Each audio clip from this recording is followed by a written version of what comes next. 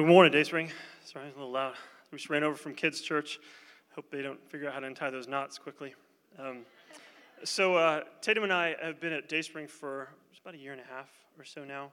We retired here from out of the Navy from San Diego, California. And when we got here, Phil asked us to be part of the Connect team. And at first we were like, well, that doesn't really make sense because we don't really know anybody.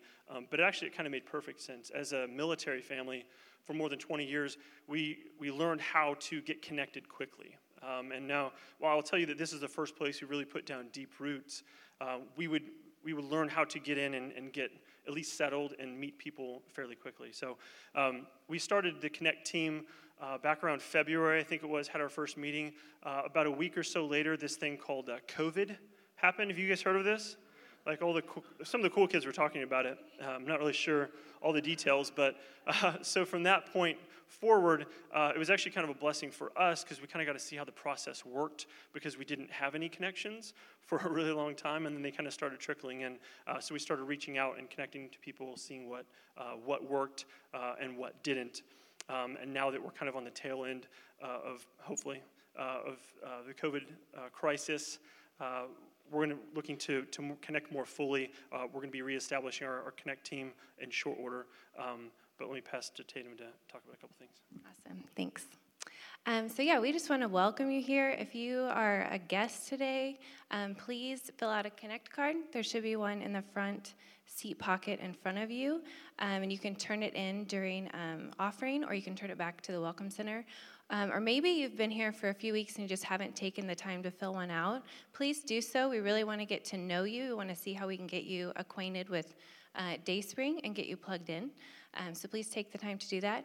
And maybe if you were here in the last year during this pandemic and you feel like, oh, I filled one of these cards out, but I didn't really get the follow-up I was hoping for, or something fell through the cracks, we want to make that right with you. So please forgive us and fill it out again. We really do want to get to know you. We really do want to get you plugged in.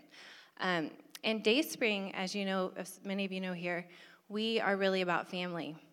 So we want to get you plugged into family. So even if you've been here maybe years and you don't feel like you're in family, we want to know that too. So if you could look around this room and you can't think of maybe 2 or 3 people that you could call if you had an emergency, if your car broke down, or if you just needed prayer or someone to be there for you. If you are sitting here today and you're like, I really don't know people here, and we want to know that. So take the card, also fill it out, and just write family on the top so we know you're not new here, but you want to be family, and we want to help you with that transition and get you plugged in. So if that's you, write family. If you're new here, just fill it out. And if you have filled it out before, but it didn't go through like it should, please write maybe reconnect on the top. All right, so pursuant to that, so core family groups are really the core of Dayspring, and pursuant to that, as kind of the vision is really unfolded, and talking with Larry and Phil and some of the other leaders, what we would like to do is establish connections within the core family group so that when a new person comes, we can get their connection information. We can pass that directly to what we'll call a connector that's actually embedded in each core family group. Right, so that's what we've talked with the core family leaders about. And if you are just a naturally outgoing person, you like to meet new people, that's just a gifting, something that God has placed on your heart, and you're in a core family group, please let your core family group leader know. Volunteer. We would love to meet with you. We'll be having probably a meeting within the next month or so to kind of reestablish the Connect team and talk about the procedures and get everybody aligned with that so we can just connect people as quickly as possible directly to family, because we don't want people to come in and not feel like they're a part of what we talk about all the time, if that makes sense. All right, that's all we got. Thank you.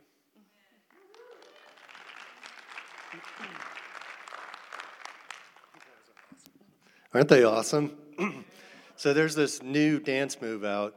It's not the East Coast, West Coast Shuffle, West Coast Swing, East Coast Swing. I can't remember all the dance names.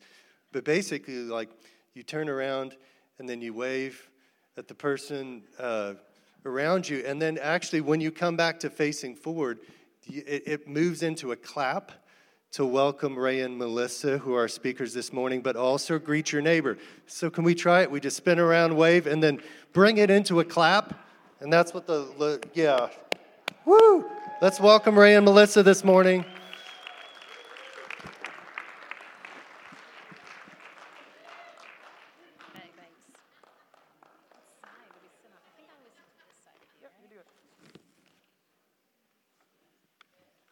That was super fast. Are you done? I haven't even sat down. Get up again. Do it all. No, just kidding. Can we be closer? You're so far away from me. And then they want us to face forward, which is not the way we do this, you know. Well, no, I guess when we're in the car, we do this. Yeah. I was joking that Ray has been, we're nervous about speaking. We're always nervous about speaking, but I'm just super confident. I'm just super confident today because I'm going to be sitting right next to you. But the reason is because, I know, go ahead, get it out. Go ahead. 15 years, y'all, this year. But some of y'all you'll get there. But actually, it's because we do this pretty much every day. When you're married to a teacher, this is what you do every day. Am I right? I'm looking at you. I would say, is this on? Nope. Take that one? No. Oh, no, he's got it on. It's on. Keep talking. It'll get there. There we go. So yeah, have faith. In the car, you know, I held you guys hostage here about 4 weeks ago, till 12 something. It was 12:25. One, I promised to never do that again. That was not intentional. I joked at the beginning. Did you guys mind? Come on. Yeah, but I joked at the beginning I was gonna do it, but I actually had no intention of doing it. And then I did it, and I was like, oh, they probably thought I was serious. You had full intentions of doing that. So Melissa endures my 2-hour sermons in the car. Wherever we go, I'm like, I can't leave ever. I can't ever get away from it. She doesn't get a reprieve. And actually, it was funny because this morning in the car, we should have been probably going over these notes, but instead you were telling me about give unto Caesar what is Caesar's, kind of like sermonating. Yeah. Anyways, okay. All right, let's pray real quick. Oh, yeah, let's do that. Do you want to pray or do you want me to pray? Well, you're going to do it, you said. Okay. Oh, I'm going to pray. Okay.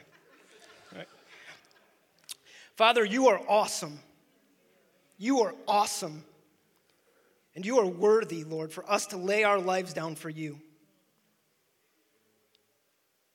Inspire our hearts, Jesus, to give you everything. Help us to make that choice, Jesus, and to be intentional about it. We give you everything, Jesus. We give you our money, we give you our time, we give you our affection. We love you, and we want to become just like you. We are aiming at your heart, Jesus. Help us, Jesus, to be just like you. You're so good. Amen. Yeah. Well, we did want to come in this morning and not really sermonate so much as have a conversation. So we might be looking at each other a lot, and you guys will forgive us for that. But I think part of it is that's why we're invited to do this in couples this month as we're dealing with faith and love is a conversation that starts here, but we hope that will carry out and go into your homes and so, yeah, so forgive us for looking at each other and talking to each other, but it's hard to come off of a worship time like that and not want to talk about everything that was just released during worship. Yeah. And then even with Tatum and Jason coming up and talking about family, I think that this word was birthed out of Dayspring really wanting to come into biblical family with one another. And I think it was in the last song that they sang that it says, he called us friends. That there's something about that term that is all encompassing. There's affection, there's love, there's a devotion to one another. And I've been trying to think, what is the biblical vision for unity in the body, and how do we get there? And so that's what we want to talk about today. So our desire is to embrace the vision that Jesus has for us to walk in unity. And we have to trust in faith that we're heading there. Yeah. So I think that I think first primarily of our marriage and and our relationship and how, I mean, we're not going to share our testimony, but how dysfunctional we were, especially at the beginning of our marriage, and how the Lord can take two people who are so completely different. I mean, it's easy for you guys to Have see you guys that noticed that about us? I don't we are so, and we all learn that about each other, I think, in marriage or in deep relationships. We learn, we're actually really, really different. And so, but I think the struggle for us is we learned our differences more after marriage in things that we probably could have found out about each other in the 3 years that we dated. So, and so I'm thinking of it through that perspective, that the Lord can take polar opposites or people in a room together collectively or as a community and unite us under one banner called love, and then create a community that has deep affection for one another, even though we may disagree on certain aspects of life. like big things, guys. I mean, we are so opposite in so many ways, but we can have a conversation about something that we're in total disagreement with, and there is no anger that has to come into that conversation. Like, I don't want to put labels on things. People have a way of putting labels, and Ray has even like tried to get me out of putting labels on myself sometimes as we talk about our political views or our economic views. I can't think of like some of the things, the way we view social constructs and things. I know that those are big things, but those are the things that we talk about that we don't see completely eye to eye.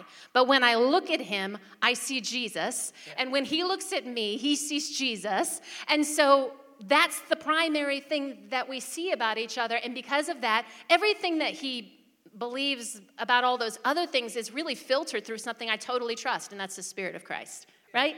Okay.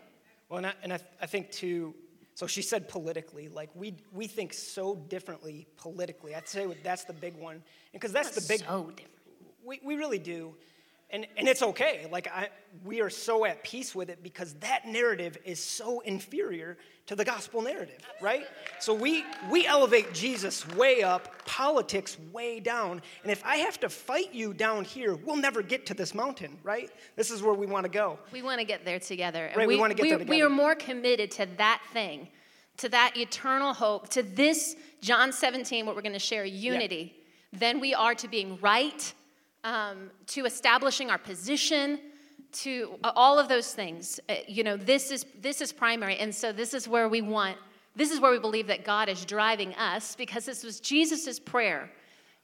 His prayer to the Father in the Garden of Gethsemane before he was to leave. This was his prayer. So this is a long passage, but track with us here. I pray not only for these, the disciples, those who were with him and believed in him, but for those who believe in me through their word. The disciples were the apostles. May they all be one, as you, Father, are in me and I am in you. May they also be in us, so that the world may believe you sent me. I have given them the glory you have given me, so that they may be one as we are one. How many times has he got to say this, right? I am in them, and you are in me, so that they may be made completely one, that the world may know that you have sent me and have loved them as you have loved me. Just think about that.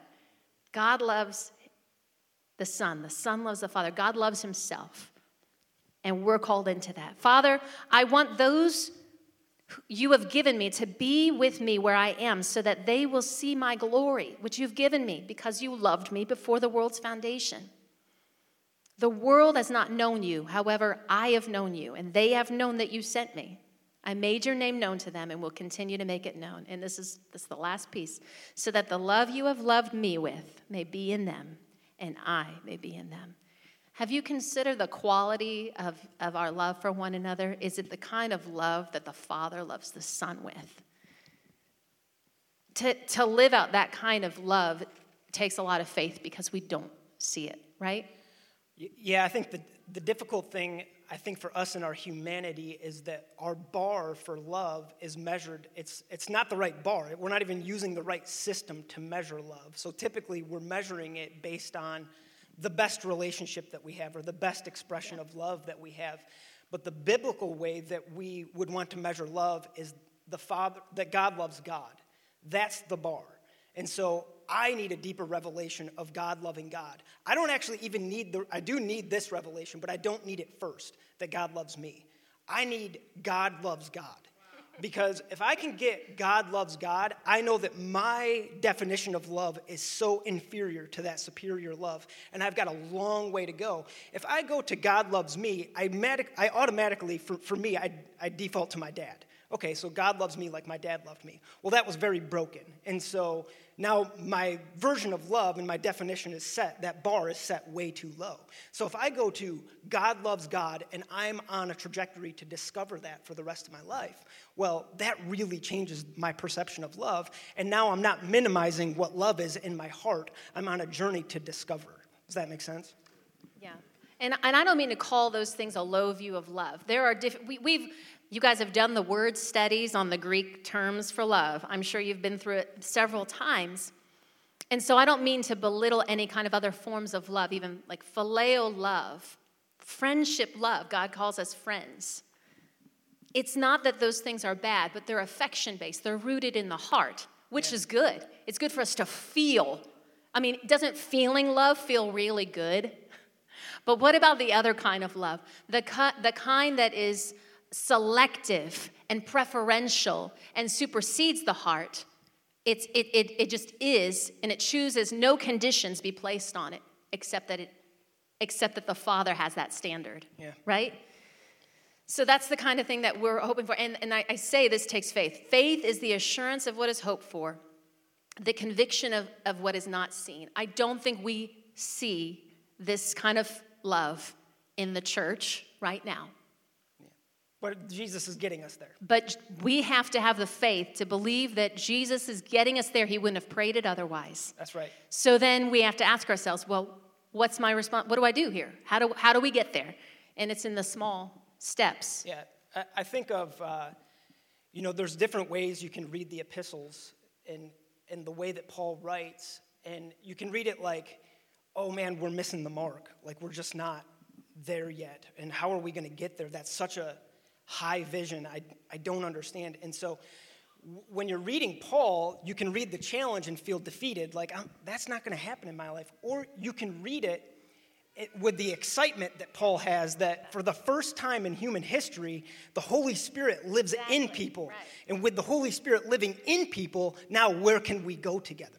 Right. We're not only motivated, but we're empowered. We are empowered. And so now we don't have to set the bar low. We can say we can go wherever the Holy Spirit wants to go, as long as collectively, and this is the part where unity is so important, that we're all submitted to that Spirit. So I'm not submitted to my way of thinking, my way of doing things, my political preferences, the way that people operate around me. Those are not the things that unite us. No. What's your career? What's my career? Oh, we're like each other. Ha, we pat each other on the back. Oh, you give good hugs. I give good hugs. These low ways that we love, I shouldn't say low, they're important. There is a way in the Spirit that we can unite on such a higher narrative that those things pale in comparison. And then if you're not like me in my choices in life, that doesn't matter, because the choice that you've made in your life to follow and submit to Jesus unites me far more than any other way in your life that you're like me or not like me. That's so good. So going back to a very familiar verse, when Jesus was asked, what's the greatest commandment? Jesus said, you must love the Lord your God with all your heart, all your soul, and all your mind. This is the first and greatest commandment. Now I'm reading from Matthew, but the Mark passage is up there. A second is equally important. Love your neighbor as yourself. And looking at the Mark passage, he says, there is no other command greater than these. Command singular, these plural. I just want to say that, because when I say first commandment love, I'm talking about the vertical and the horizontal together. Yeah. Okay, so we want first commandment love motivating us toward unity. That's right. We were listening to a video of Francis Chan talking. Oh, it was awesome. It was really good. And the conversation he was having a conversation with Hank Hanegraaff and KP. I don't know all the names. I can't the names aren't important, but they are. I'm sorry. I love you. Personally offended. No.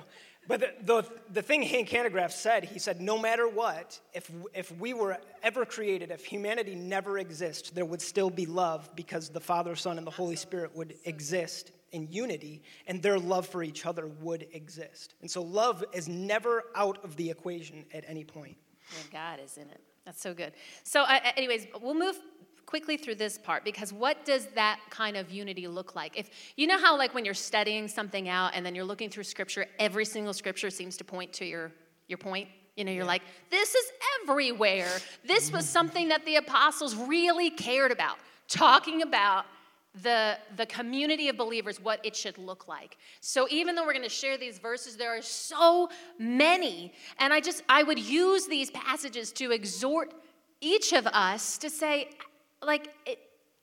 not are we missing the mark, but to inspire the hope, to let the Holy Spirit say, yes, you can do that. Yes, you can do that.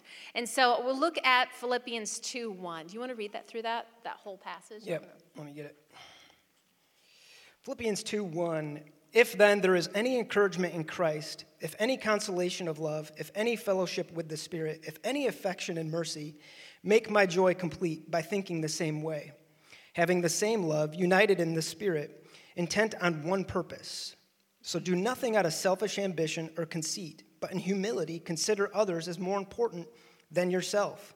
So that I just want to stop here for a second, because that part really is so important. If I live my life in a way where every single person in this room, I consider you more important than me, and everybody else operates in that same way, unity would not be such a difficult thing to achieve, right? Because now I'm not coming in with my presuppositions, I'm not coming in with my opinions, I'm not coming in with the things that I do like, that I don't like, that my needs need to be met when I enter into this building. It is so not about my needs being met when I enter into this building. This building is about celebrating what God is doing in the lives of every person in this room. So when we come together, because that's the big question that's been coming out in 2020, why do we do church? We come to church to celebrate collectively what the Lord is doing in the body of Christ. There's encouragement. There's encouragement in the gathering. And if I just do seven people, me and four more, and that's it, well, one, the testimonies are going to eventually dwindle out between me and my four best friends, right? Well, and you know what? We might have a few needs between the seven of us, but how many more needs can be met when there's 50 of us and we're all, meeting the collective needs? Anyways, just that was a little for free. Wow. Part. Where did you end on 4? Oh, yeah. So then we're skipping to 14. Okay. And we're going to come back to this. So everyone look not to his own interests, but rather the interests of others. Do everything without grumbling and without arguing, so that you may be blameless and pure, children of God, who are faultless in a crooked and perverted generation, among whom you shine like stars in the world. So this isn't like a one-time thing that Paul says. This is reiterated over and over and over again. And so this is where the power of the Word of God is actually so incredibly helpful to the body of Christ, because it will unite us in these ideas. When we are not collectively submitted to the Word of God, we get our own ideas, and then we don't even know these ideas exist. Or if they do, we say, it's just like one time, and the context is this, and so we figure out a way to write it off and not apply it to our life. But the weight of the exhortation to selflessness, how much it's in our Bibles and how much it's in the Word of God, it's so overbearing that to reject it in any way, it creates another form of that, of the disunity, right? Because now we have rogue believers just kind of interpreting Christianity however they want, and it's kind of like up to every person to do what they feel like. It's like, no, we bow down, we lay our lives down to the Son, and we all collectively submit to Him and His ideas. These aren't my ideas. Philippians 2 isn't Ray's idea. It's Jesus' idea. This is how He achieves unity in His church. Yeah, He doesn't say if you have maximum encouragement in Christ, if there's the fullness of consolation of love, if there's any encouragement in Christ, if there's any consolation of love, if any fellowship with the Spirit. So you didn't share the mustard seed thing, but it is in the any. whatever you have to give, you sow that as a seed. We'll walk on. I don't know if you feel like. No, go ahead. Okay, but we'll move through. So Galatians 6:2 says, share each other's burdens, and in this way, obey the law of Christ. Again, we're talking about the law of Christ, and Jesus even says, if you love me, you'll obey my commands. But it's not just so cut and dry. He empowers us with the Holy Spirit. So this sharing of each other's burdens, this loving each other and serving each other humbly without grumbling or complaint, know that this is empowered by the Holy Spirit, okay? You can't force yourself by your affections to do that. And actually, in this verse in context, right before this, it's addressing walking with a brother or sister who's going through a sin issue. They're actually walking through a difficulty, a struggle, a sin struggle. And Paul is saying, like, walk gently with this person and share their burden. The sin is a burden to them. Yeah. Walk gently with them through it toward restoration. How many of us do that, Or do we uncover the sin? Do you know what I mean? Okay. Or does the sin put up a barrier between me and them that now I can't relate to them? I was walking somebody through some discipleship stuff the other day, and I just asked him, because he said, man, I want to connect with God. I felt his connection, but now I feel disconnected. And I just asked him plain out. I said, do you have like one or two issues that you feel like the Holy Spirit in your life is confronting? He says, yeah, I got two. And I said, do you feel like at least one of those issues creates shame and guilt in your life? And he said, I do. And I said, do everything that you can right now to obey Jesus in that area. I didn't ask what the areas were. I didn't even care what they were.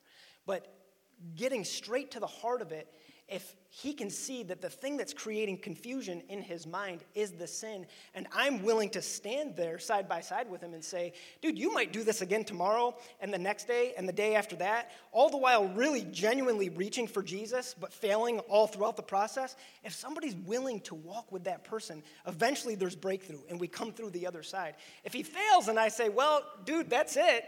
You failed. There's nothing else I have to offer you. I can't be your friend if you're going to keep sinning this way, right? And so there's a total opposite way that we can operate with people's failure and be compassionate with people through the same way that Jesus is compassionate with us, right? Jesus didn't say, get yourself all figured out, sorted out, cleaned up, then you can receive my love and come into the kingdom. He's like, you are a hot mess. You don't even know that you're a hot mess. But I'm inviting you in, and he convicts us of like one or two things, and we're like, whew, those things were huge. 5 years later, we find out those things were not huge at all. Now he's revealing things in my heart that are really deep, like areas I'm like, Jesus, I came into the kingdom. I didn't know you were going to touch this spot. And he's like, oh, you don't even know. We're going far, far deeper than this. And so those little areas that are preventing people from receiving love and going deeper in relationship, we can just go straight to that person and be like, listen, I know that you feel like a failure. I know that you feel shame, but love is going to cover that, and I'm going to walk with you through it no matter how long it takes. Yeah. And that's discipleship. Amen. Yeah. Right? Well, I can see the writing on the wall is that we might not get through all this, but I do want to read. So we're talking about what that kind of community, that unity looks like, and I just wanted to share this one point from 1 Peter 4, Debbie, that God has given each of you a gift from his great variety of spiritual gifts. Use them well to serve one another. No one is not a steward in this passage. God has given each of you a gift. And as we've been given, there's an expectation of it being used to serve the body. And that's part of our living and loving the body. I find it very difficult to love a person who I'm not serving, actually. Do you find that to be true? Yeah. Like if you're not serving, it is very hard to feel the love. And when you feel, maybe I should say it the opposite way. When you do so in service, you get like a reaping of love. The feeling comes after. I think so. Yeah. So anyway, if you think to yourself, like, I don't really have a gift, can you pray? Can you encourage? Can you be a help in any way? Those are gifts that the Lord enables with his grace. So, all right. We have other passages here, and we'll probably have these notes posted, but I think that you guys can find plenty of scriptures that support what a kind of community looks like that's living in love in the unity of the brothers. So we want to talk about what interferes with unity being established. Interferes with unity, all right. And I think the most obvious thing is we all think of the obvious thing like wounding. When we talk about being wounded a lot, you know, there's indirect wounding and there's direct wounding through harsh words or some kind of failure, a quarrel. You know, the verse that Ray found was, an offended brother is harder to reach than a fortified city. You know, we wound each other quite easily, but that's usually pretty direct. You know, and but I think there's indirect ways that interfere with unity. Yeah, so one of the things that really stuck out to me this week, because we've been contemplating this, sitting here and having this conversation for 3-4 weeks, and it's like this whole word has changed like 5 times, I feel like. Yeah, in my don't mind. prepare a word with somebody else. Don't do that. No, I mean, over the last, it was like at first it started off this, and then it started out, and then it's that. Well, it was let's sit down in separate places and see what the Lord's speaking to you, and then bring those together, and then we're like, we're not on the same page. Well, it's good because what this has really helped me with is I'm like, oh, these are things that they don't just work community like church. These are things that work for the family. So these are, in my own family dynamic, I'm like, oh man, like there's deficiencies in my leadership as a husband and as a father, and I'm recognizing it as I'm pulling this stuff together. I'm like, man. So now I'm like inspired. I'm like, man, I could do dadding better. I could be a better husband. But I Right. think that if we this weren't does apply. challenged to like sit down and hash some of these things out, I kind of wouldn't have thought these things through, I don't think. I know, you can tell it was me. Like, I came into the conversation, it's like, I really feel like the Lord's wanting us to talk about, like, community and relationship, and his was all vertical. You know what I mean? Like, the teacher in him is like, how do we define faith the way that the Bible defines faith, and how do we define love the way, and I'm like, yeah, but how do we do this with other, you know, so there it is, but this was an amazing thing that you thought of, and it's like, we are up here speaking, guys, I can't even tell you. I don't even want to like speak failure over myself, but when I think back, and I think even about the now, the opportunities that we have to walk in love toward the people we're closest to are the hardest, let's face it. It's so hard to walk in this kind of love with those that we're closest to because these things happen all of the time. The wounding and the indirect, the passive aggressiveness, things like this happen all of the time. So we are speaking about this, but God is pressing on an issue that's in us as well. Oh, yeah. All right, go on then. So I'm going to use a couple of words here, and I'm just going to switch them out for biblical ideas. So I'm going to use the word principle as how Jesus would describe his commands, and I'm going to use the word connection to replace first commandment, right? First commandment, love God, love people. Principle, Jesus' commands. And so a lot of times, relationally, when there's a breakdown with me and my son, or me and a friend, or somewhere in the body of Christ, these two things are typically out of order. They're misprioritized. It's not that one is more important than the other. Both principles and connection are equally important in relationships. We just have to make sure that the principles, they don't come out first. They're not the priority. Like, hey, for instance, here's all of my ideas, my opinions, and you have to relate to me based on my ideas, my opinions, and how strongly we agree on these ideas. Now, we have independent ideas, like independent principles in our lives of how we think that life should go and the way to operate together. Or even just like convictions that the Holy Spirit's given you but maybe somebody else doesn't through have. the walking out of your faith. You know, there are those things. For sure. And then there's also biblical principles that we use and affirm to help protect our relationships. So if I put the principles first, then all of my relationships are going to be based on how well you're performing and on how well I'm performing, and it breeds this environment for easy offense, easy backbiting, easy criticism, right?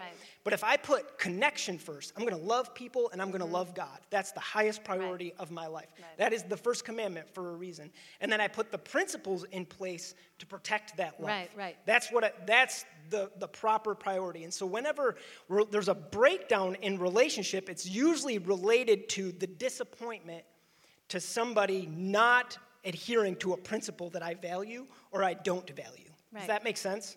So put more simply or memorably that when principles are put first, you put a barrier between love. Right. But when you put connection first and principles next, you put protection around the love. Right. Because we know that without the principles, also there's danger in the love as well. So both are needed, but it is that when you put the principle first, you put a barrier in the middle of the love. Right, because you have to meet a certain criteria. And so that's not what Jesus does to us. He doesn't say, meet these criteria, and then you're in the kingdom. Right? He's like, come as you are, and then I'm going to convict you, and we're going to talk about the principles later, because he does address the principles, because the principles actually do protect us. And we see the wisdom in them, right, later. But if you just throw a bunch of principles at me, and I don't understand why they're in place, I don't understand why they're protective. And then I can't understand love, because all I can see is I have to perform really, really well in this relationship and in my relationship to God. And that just, it doesn't work. But I want to not, I'm not at all trying to say we diminish the principles. They are incredibly important. What Jesus says and commands us to do are incredibly important because they protect us and they protect the people around us. So one of the best examples I can think of is our son likes to lean back in the chair at the dinner table. Do you guys have leaners in your house? Yeah. And it's like, it drives my brain crazy. I watch him doing it, and he's like kind of sitting back with his hands on his chest, all just doing his relaxation. No fear. No fear whatsoever. And I'm like, dude, you can't lean back in the chair because it could tip over and you could get hurt. And we say it to him almost every other day, it feels like. Anytime we're sitting at the dinner table, it feels like that is one of the things that's said. 2, it's bad for the chair. Like, I don't want my chair to break, so I don't want you to be broken. I don't want the chair to be broken. And so, anyway, it happens. He falls over, right? And I remember specifically one time he fell over, and I don't know if he hit his head or his back, but he was like crying. He had tears in his eyes. Now, here's where principle and connection is important. Because if I come up and all I do is look at him while he's laying there and I reiterate the principle, this is why we don't lean back in chairs. The principle now has introduced shame, right? He's already broken in his heart and in his back and in his head or wherever he hit. He's already feeling the pain of his decision. Now I'm just introducing shame by reinforcing the principle. But if I grab him and I hug him, I'm like, are you all right? Dude, I know that hurt. That looked painful. Do you need a cup of water? And then I say, hey, you understand how the principle or how this idea would have protected you from that happening. And so that's the way love operates every time. We're not, see, sinner, that's where sin gets you. Play stupid games, get stupid prizes, right? That just brings shame and guilt to the situation. And so we want to apply that same thing to every single person in the room. We all have failure and shortcomings. We have to just admit it to ourselves. And instead of pretending that I'm perfect, and because I'm perfect, you are also perfect, right? That creating this unrealistic expectation on people just breeds this environment for shame where there's no grace and mercy for our relationships to operate, because all I care about at the end of the day is everybody just needs to adhere to the principles, darn it. Because it's the principle, right? It's the principle of the matter, which really is just our way of saying my flesh is bothered and I need to vent it. Or it's, know, and God has given, there's wisdom that comes with age, right? That you learn some things. And so sometimes we have an upper hand on other people as far as where God has brought us, and we walk in the wisdom of having made mistakes. We walk in the wisdom of walking in obedience. And so we want to put that on others. We want to put that on others, but God says, this verse is split up. Sorry. In Romans 12, live in harmony with one another. Do not be proud. Instead, associate with the humble. Do not be wise in your own estimation. Do not repay anyone evil for evil. Give careful thought to do what is honorable in everyone's eyes. And if possible, as far as it depends on you, live at peace with everyone.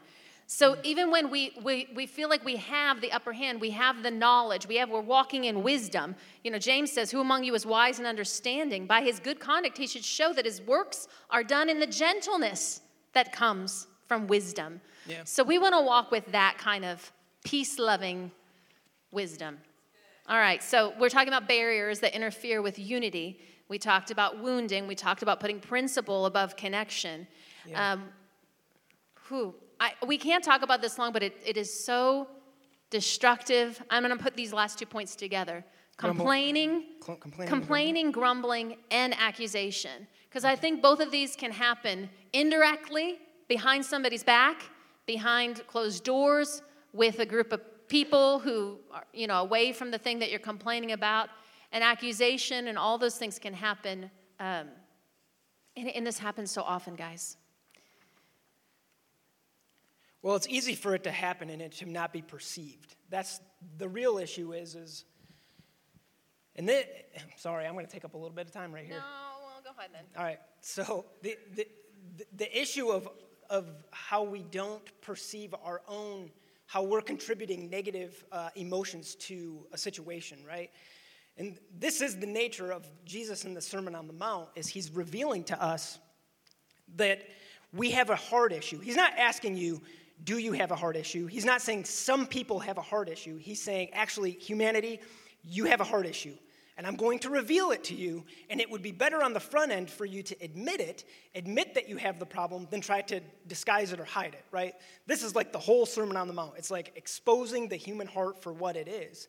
And so it's easy. You come and you read it, and you think, it says, Jesus says, do not murder. And you're like, oh, I'm not a murderer, so no big deal. I can just move on from this section. And then it says, do not commit adultery. And it's like, well, I'm not an adulteress. Okay, so I can move on from that section. But Jesus doesn't leave it there in any of those situations. He actually drills down all the way to the cause of the egregious sin, which is murder, right? So he goes, do not murder. You've heard that it was said, do not murder. But I say to you, anyone who's willing to call his brother a fool, or to say raka to his brother, is in danger of prison and in danger of the fire of hell. And so you read that and you're like, well, wait a minute, like you just said do not murder, but now you're saying, like, if I'm willing to call my brother an idiot or an imbecile, I'm in danger?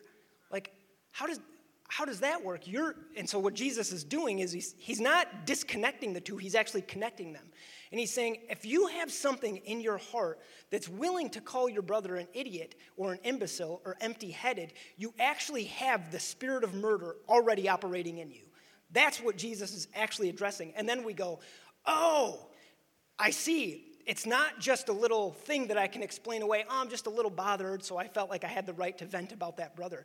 Jesus is like, that problem in you is actually creating more of a problem in your emotional makeup than you even know. And many human beings never actually get liberated from that low-level bitterness, low-level botheredness and grumbling, so they have no idea what it means to be free from those things because they've always lived with them. But because I'm not a murderer, I'm not so bad, right? And Jesus would say, you think of it like a doctor who says you have a speck of terminal illness in your body. It's just a speck. But if we do something now, it won't be a problem. But if we let it grow, it'll get out of control, and it will ruin your life. And so Jesus is saying the same thing. That willingness to call somebody else or to think of another person this way is actually, it's a terminal illness to your spiritual life. And it will destroy and consume who you are. Recognize it for what it is. We actually have to recognize it for what it is and call it what it is. Yeah. And he goes on and he says what the consequences are. You will end up in prison, and you will not get out until you've paid every last penny. You will not get out until you've paid every last emotional penny related to the way you think about people. And so we operate in mercy, love, tenderness, and forgiveness. So where it comes in with the grumbling and the arguing, you just skip ahead a little bit. Jesus isn't changing. He's not changing the topic in the Sermon on the Mount. He says, you've heard that it was said, eye for an eye and tooth for a tooth. He's not talking about, if you stab my eyeball out, I get to stab your eyeball out, right? In human history, that just doesn't even make logical sense. The law was this, that if I lend you my horse or my donkey and you use it to plow your field, and in you using it to plow your field, that horse or donkey's leg breaks, I need compensation that equals a day's wages or however many days' wages that I've lost from lending you my donkey. It's literally eye for an eye, so that revenge can't come in and overdo it, because usually when somebody hurts us, our response is, I'm going to do to them what they did to me, but I'm going to double it. And Jesus is saying, no, let's do the opposite. Let's not do eye for an eye, you get this, I get that. And then he compares it to, I know, I'm sorry, I'm like drawing this big, long out thing, but it's important that we see this grumbling and this low-level botheredness thing, because when we can identify it in ourselves, we will get liberated. This is so Jesus' plan. Jesus' vision for our life is to be completely free of low-level botheredness and bitterness. It is cutting off so much good from the church, and that we would be willing to live with it, but say, no, Jesus, you touch that coal to my lips. Purify my heart. Make me into the person that I am meant to be. I want to walk in unity with my brothers and sisters. I don't want to have any vestige of bitterness or botheredness towards anyone. And it does, and it purifies us, it cleanses us, it changes our emotional makeup. We begin to relate to each other the way that we're meant to relate to each other, right? And so he compares it, and he says, think of it this way. Somebody asks you to walk 1 mile, and you say, I'm going to walk 2 miles, right? Or somebody says, I want to borrow your stuff, right? And you say, I don't want to lend out my stuff. The issue isn't every time somebody wants to borrow something, I have to let them. If that's all we draw from the verse, we've missed it. Yeah. I just need to lend my stuff out freely, and I guess that makes me a Christian. Jesus is saying, how did lending out the thing to the guy that's inconveniencing you make you feel? That's the question. How did walking 1 mile with the guy that was mistreating you, because that was a Roman law, a Roman could pick out a Jew and say, you walk with me and carry my stuff for 1 mile. Yeah. And Jesus is saying, don't grumble in your heart. Yeah. Do it, and do it 2 miles. Carry his stuff. And so when we deal with this issue, it's the low-level stuff that Jesus has a vision of liberating us from, and we will truly walk in unity together. But if we're not willing to admit it, and we just want to stay on the surface level and say, I'm not a murderer, those issues never get dealt with. Yeah. You know, in Proverbs 6, it lists the things that the Lord detests. You guys know that list? Have you read that list lately? One of the things that the Lord detests is one who sows discord among brothers. It's one of the 7 things, actually, that the Lord detests. And I think, I'm just going to be real, because we're just not going to. Out of the overflow of our heart, the mouth speaks. And, I don't know about you guys. I'm a verbal processor. Are any of you guys verbal processors? Sometimes I don't even know what's in me until it comes out of my mouth. And it is very surprising sometimes to hear what comes out of my own mouth, because it reveals my heart. When we complain and grumble, we're seeking validation in our heart. We're seeking for validation, but it's spreading discord. So what Ray was saying, the intention behind what you're doing, you might not even be aware you're sowing discord. You're seeking validation. You're seeking understanding. But if you're sowing discord among brothers, what is the next step? You break relationship. You sever relationship. Accusation is, I'm calling out the flaws and the weaknesses, the things that I see. Well, is that the way that God sees? No, it says God sees the heart of a man. God sees every conversation that we have in the dark places in our rooms when we're crying out to him and saying, God, I've missed the mark again. He sees those things. He sees our heart. He put new garments on us. In the story in Zechariah, with Joshua in Zechariah 3, if you guys are familiar, and Joshua is on trial, basically, with Satan accusing him. And the Lord says, I won't even hear that. I won't even hear. Put a new robe on him. Get a turban on his head. What does God do? He covers him. He covers the... Was it that Joshua was blameless?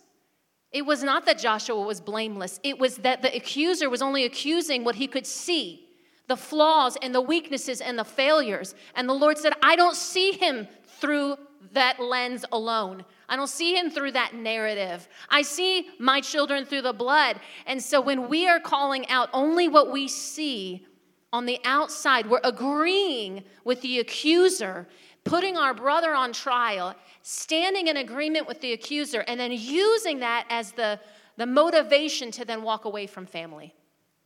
Yep. We are walking away from relationships because of what Ray started saying with the low-level botherness. I need somebody to listen to me. I need somebody to understand and say, oh, yeah, I see that too. But love, and Hannah shared it 2 weeks ago, love covers. Love is the roof. Love covers a multitude of sins. What does 1 Peter say? He says, above all, and he's saying because the end is near, because we are all in agreement that the time is too short. We do not have enough time to keep rebuilding this house.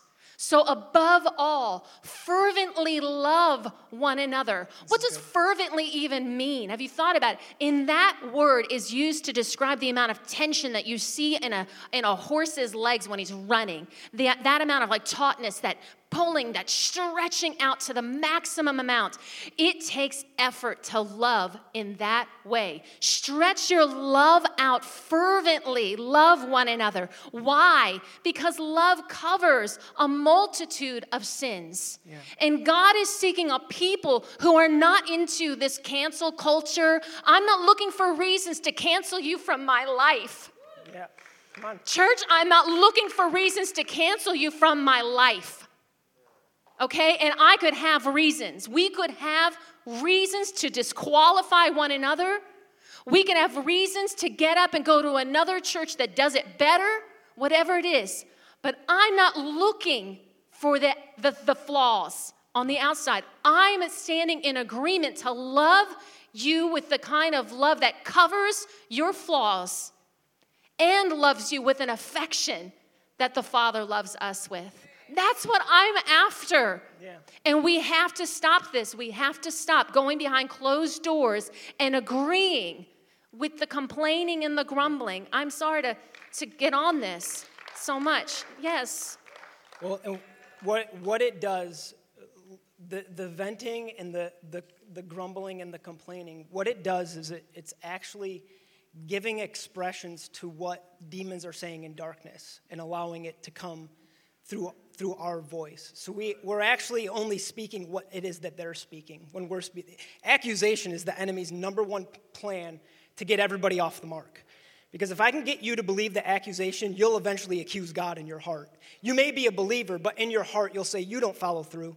You don't follow through on your promises. I can't believe you can emotionally fix me. I can't believe that you'll do the things that you say you'll do in your word, right? So we'll still live in the kingdom and trust in Jesus, but we'll have a low expectation of what the Father actually does. Yeah, the faith is looking at a person or looking at whatever it is, whatever the thing you have a problem with, and you have to believe, if Christ is in them, that the sanctification that's happening in you, you're being made to look more like him daily.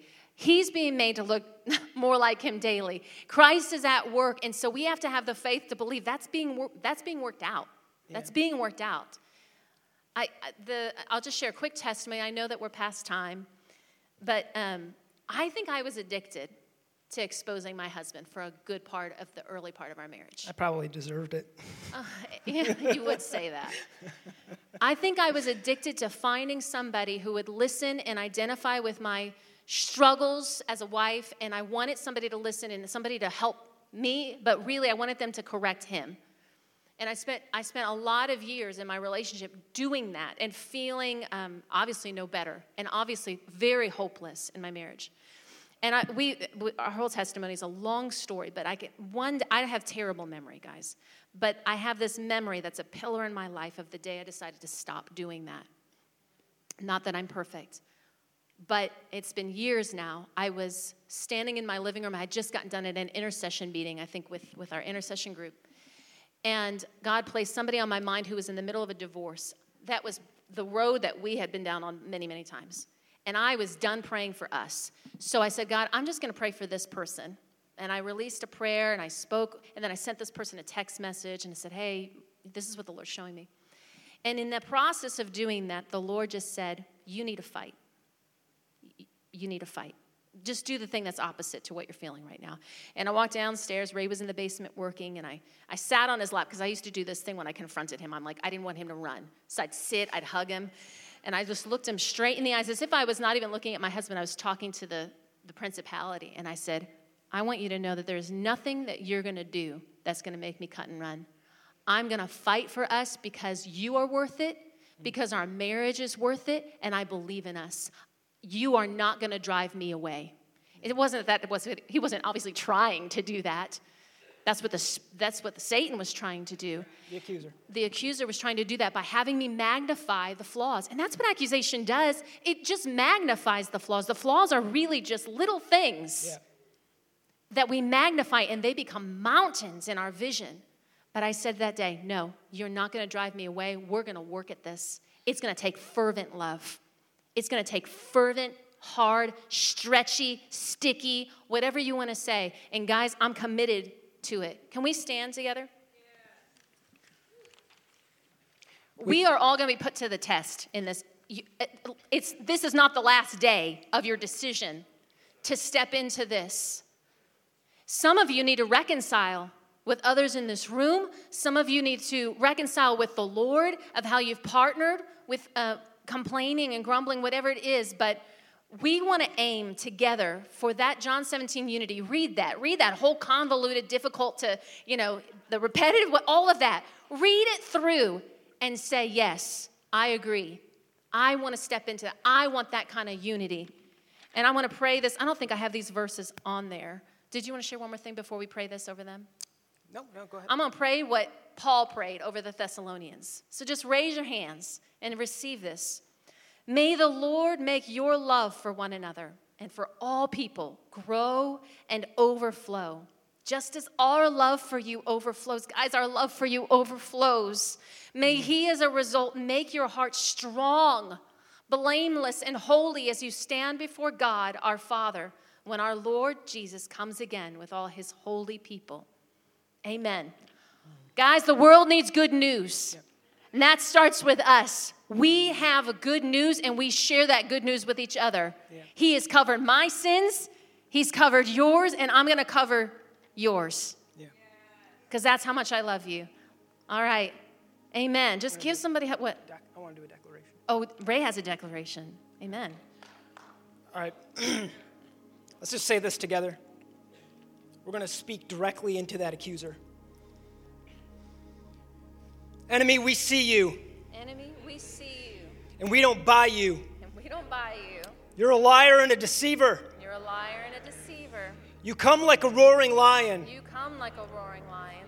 But my daddy is a bigger lion. My daddy is a bigger lion. My daddy is a stronger lion. My daddy is a stronger lion. My daddy will devour you. My daddy will devour you. And I stand in the safety of his mane. And I stand in the safety of his mane. I commit my words. I commit my words. To speak his words. To speak his words. I reject the words of the enemy. I reject the words of the enemy. Enemy, we don't buy it. Enemy, we don't buy it. Jesus, we love you. Jesus, we love you. We are yours. We are yours. Touch the coal to our lips. Touch the coal to our lips. Tonight. When I'm in a one-on-one. When I'm in a one-on-one. Touch the coal to my lips. Touch the coal to my lips. Tonight. When I lay in bed by myself. When I lay in bed by myself. Touch the coal to my lips. Touch the coal to my lips. Purify my heart. Purify my heart. I want to be just like you. I want to be just like you, Jesus. Amen. Amen. Thank you, guys. We love you. We really deeply love you. Yeah.